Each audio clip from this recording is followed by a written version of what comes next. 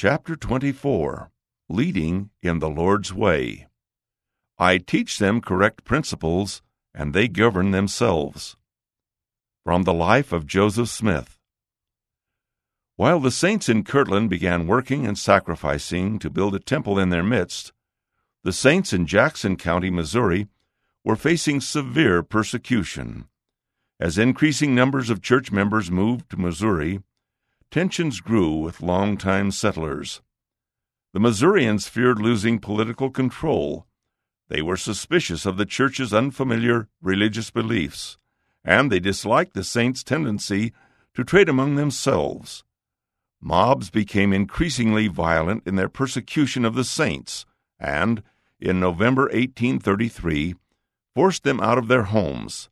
Leaving most of their livestock and household belongings behind, the saints fled north, primarily to Clay County, Missouri, where they found refuge for a time. The prophet Joseph Smith, who was living in Kirtland, was deeply concerned about the sufferings of the saints in Missouri, and he longed to help them. In February 1834, the Lord revealed to him that he should organize a group of saints to march to Jackson County. This group, called Zion's Camp, was to help recover the lands and property illegally taken from church members. See Doctrine and Covenants, section 103, verses 21 through 40.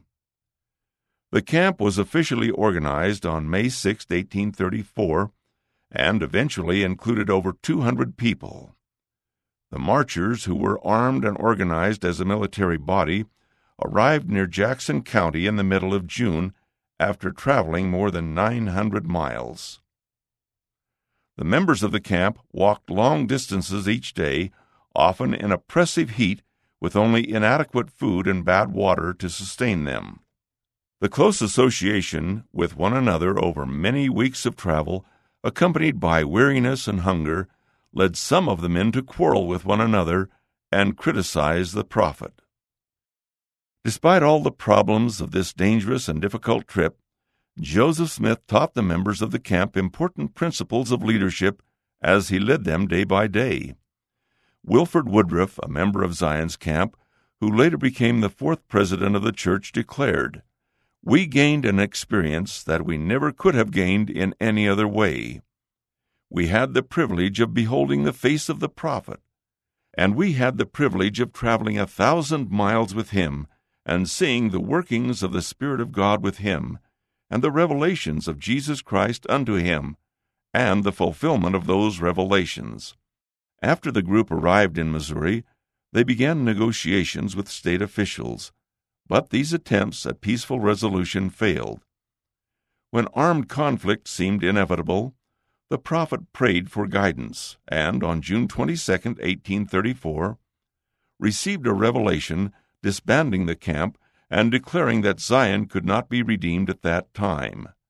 See Doctrine and Covenants, section 105. Concerning the members of the camp, the Lord said, "I have heard their prayers, and will accept their offering, and it is expedient in me that they should be brought thus far for a trial of their faith." Doctrine and Covenants, section 105, verse 19. Zion's Camp did not accomplish its political objectives, but it had long-lasting spiritual results. In February 1835, when the prophet organized the Quorum of the 12 Apostles and the Quorum of the 70, 9 of the 12 apostles and all of the 70 had served in Zion's Camp.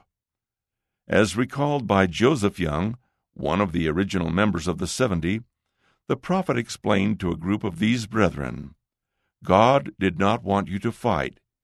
He could not organize his kingdom with 12 men to open the gospel door to the nations of the earth, and with 70 men under their direction to follow in their tracks, unless he took them from a body of men who had offered their lives, and who had made as great a sacrifice as did Abraham." It was in Zion's Camp that Brigham Young, Heber C. Kimball, Wilford Woodruff, and others gained practical training that enabled them to lead the saints from Missouri to Illinois in 1839, and later to the Salt Lake Valley. From their experience with the prophet, these brethren had learned to lead in the Lord's way. Teachings of Joseph Smith. Leaders teach correct principles and help those they lead learn to govern themselves. John Taylor, the third president of the church, reported, "Some years ago in Nauvoo, a gentleman in my hearing, a member of the legislature, asked Joseph Smith how it was that he was enabled to govern so many people and to preserve such perfect order, remarking at the same time that it was impossible for them to do it anywhere else. Mr. Smith remarked that it was very easy to do that. 'How?' responded the gentleman. 'To us it is very difficult.' Mr. Smith replied, 'I teach them correct principles, and they govern themselves.'" Brigham Young, the second president of the church, reported, "The question was asked a great many times of Joseph Smith by gentlemen who came to see him and by his people, 'How is it that you can control your people so easily? It appears that they do nothing but what you say. How is it that you can govern them so easily?' Said he, 'I do not govern them at all. The Lord has revealed certain principles from the heavens by which we are to live in these latter days. The time is drawing near when the Lord is going to gather out his people from the wicked, and he is going to cut short his work in righteousness. And the principles which he has revealed I have taught to the people, and they are trying to live according to them, and they control themselves."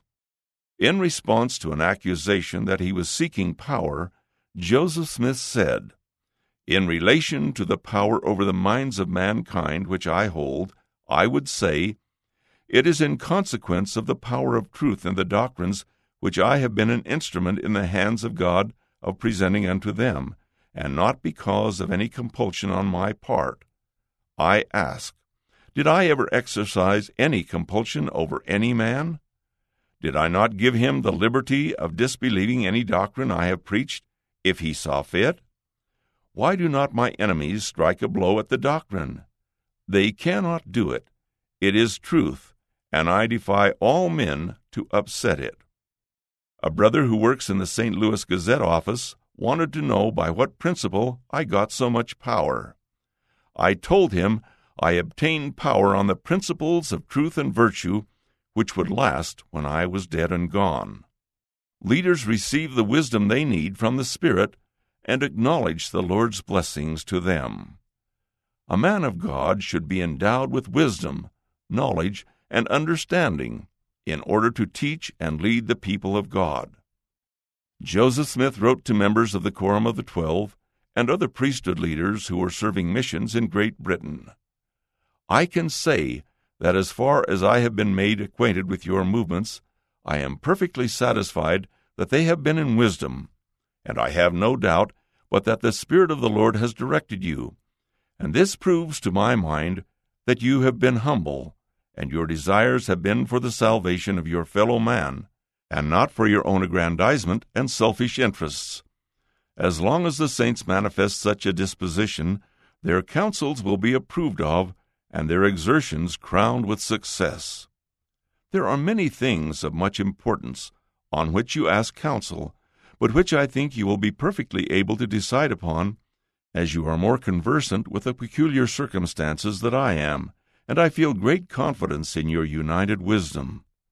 Beloved brethren, you must be aware in some measure of my feelings when I contemplate the great work which is now rolling on, and the relationship which I sustain to it, while it is extending to distant lands and thousands are embracing it.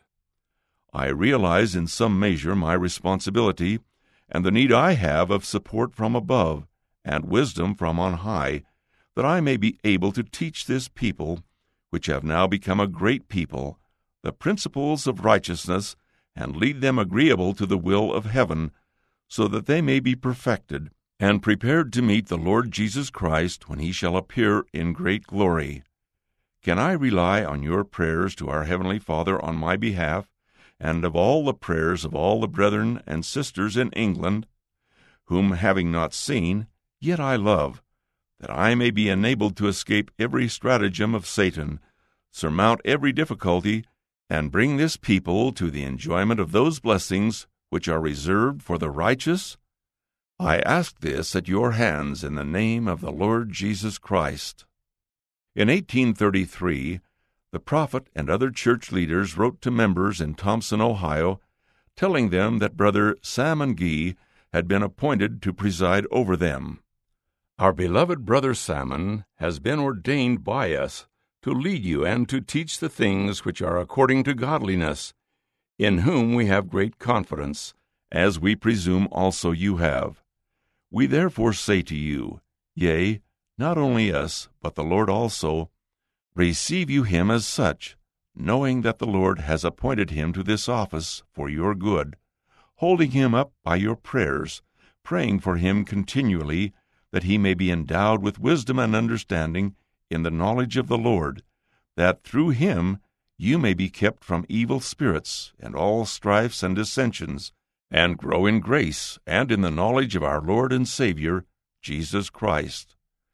Finally, brethren, pray for us, that we may be enabled to do the work whereunto we are called, that you may enjoy the mysteries of God, even a fullness." The prophet gave the following counsel to a group of priesthood leaders to guide them in their discussions. Each should speak in his turn and in his place, and in his time and season, that there may be perfect order in all things, and every man should be sure that he can throw light upon the subject rather than spread darkness, which may be done by men applying themselves closely to study the mind and will of the Lord, whose Spirit always makes manifest and demonstrates the truth to the understanding of all who are in possession of the Spirit. When the 12 or any other witnesses stand before the congregations of the earth, and they preach in the power and demonstration of the Spirit of God, and the people are astonished and confounded at the doctrine, and say, "That man has preached a powerful discourse, a great sermon," then let that man or those men take care that they do not ascribe the glory unto themselves, but be careful that they are humble, and ascribe the praise and glory to God and the Lamb. For it is by the power of the holy priesthood and the Holy Ghost that they have power thus to speak. What art thou, O man, but dust? And from whom receivest thou thy power and blessings, but from God? Leaders in the Lord's kingdom love those they serve. As I grow older, my heart grows tenderer for you. I am at all times willing to give up everything that is wrong, for I wish this people to have a virtuous leader. I have set your minds at liberty by letting you know the things of Christ Jesus. I have nothing in my heart but good feelings. Sectarian priests cry out concerning me and ask, "Why is it this babbler gains so many followers and retains them?" I answer, "It is because I possess the principle of love. All I can offer the world is a good heart and a good hand." A few days before he went to Carthage jail, the prophet expressed his love for the saints. "God has tried you. You are a good people. Therefore I love you with all my heart. Greater love hath no man than that he should lay down his life for his friends." See John chapter 15, verse 13. "You have stood by me in the hour of trouble, and I am willing to sacrifice my life for your preservation." Leaders in the Lord's kingdom teach through their service and example. As the members of Zion's camp marched from Kirtland, Ohio to Missouri, they learned many leadership principles from their association with Joseph Smith. George A. Smith, a member of Zion's camp, recalled, "The prophet Joseph took a full share of the fatigues of the entire journey.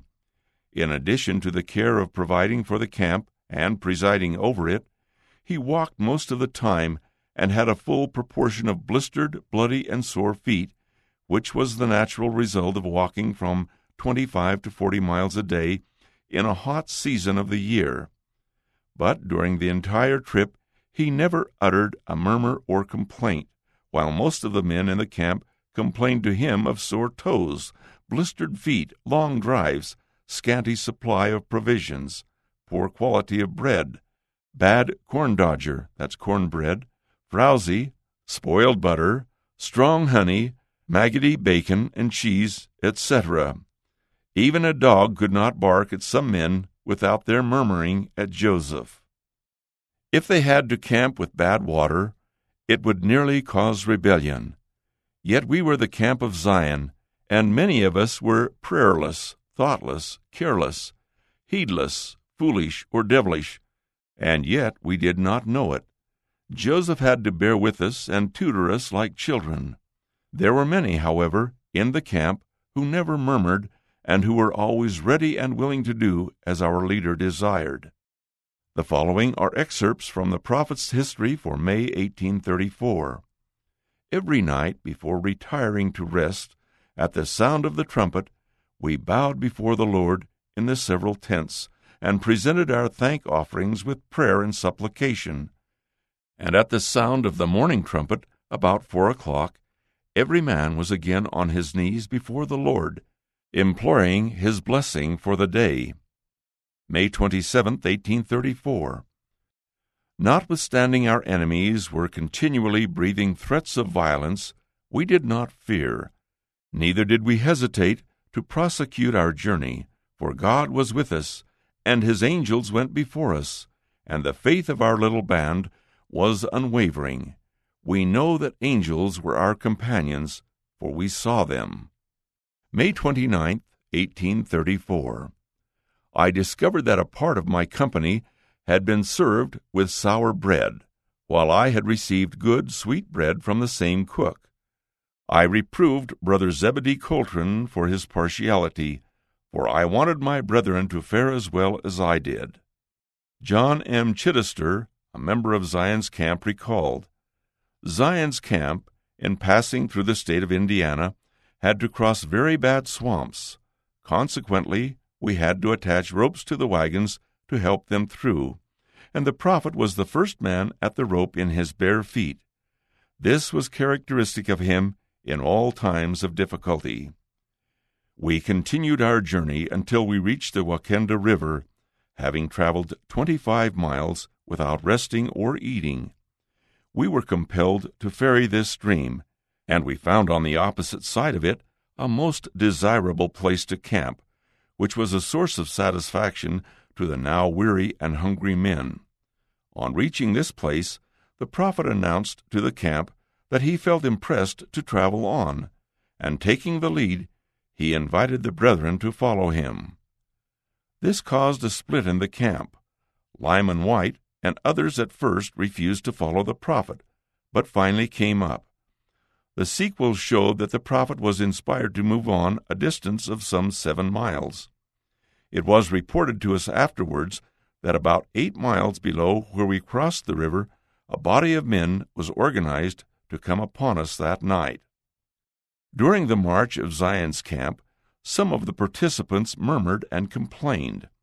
The prophet chastised those involved and warned that disaster would strike if they did not repent. Although some heeded his counsel, others did not. Soon cholera broke out, and some members of the camp died.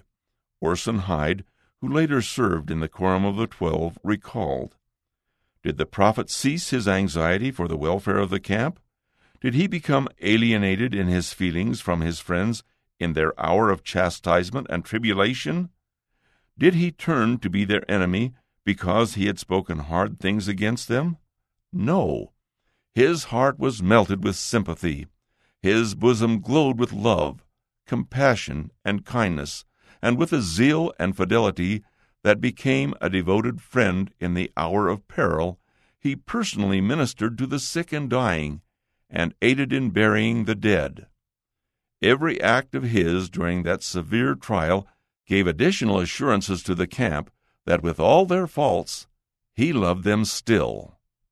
Suggestions for study and teaching. Consider these ideas as you study the chapter, or as you prepare to teach. What strengths do you see in the prophet Joseph Smith's approach to leadership? How do you think most people respond to such leadership? Review the prophet's teachings about the need for leaders to receive wisdom from the Spirit. What can help leaders receive the wisdom they need? Why are humility and selflessness essential characteristics for leaders? What other characteristics do you think leaders should have? Joseph Smith spoke openly of his love and tender feelings for the saints. How do you know when a leader truly loves you? When have you been blessed through the love of a leader? Think about the reports of Zion's camp in this chapter. Think about your leadership responsibilities in your family, the church, your profession, your school, the community, or elsewhere. Consider what you can do to follow Joseph Smith's example. Related scriptures: Exodus chapter 18, verses 13 through 26. Proverbs chapter 29, verse 2. Matthew chapter 20, verses 25 through 28. Alma chapter 1, verse 26. Doctrine and Covenants, section 107, verses 99 through 100. End of chapter 24. Leading in the Lord's Way.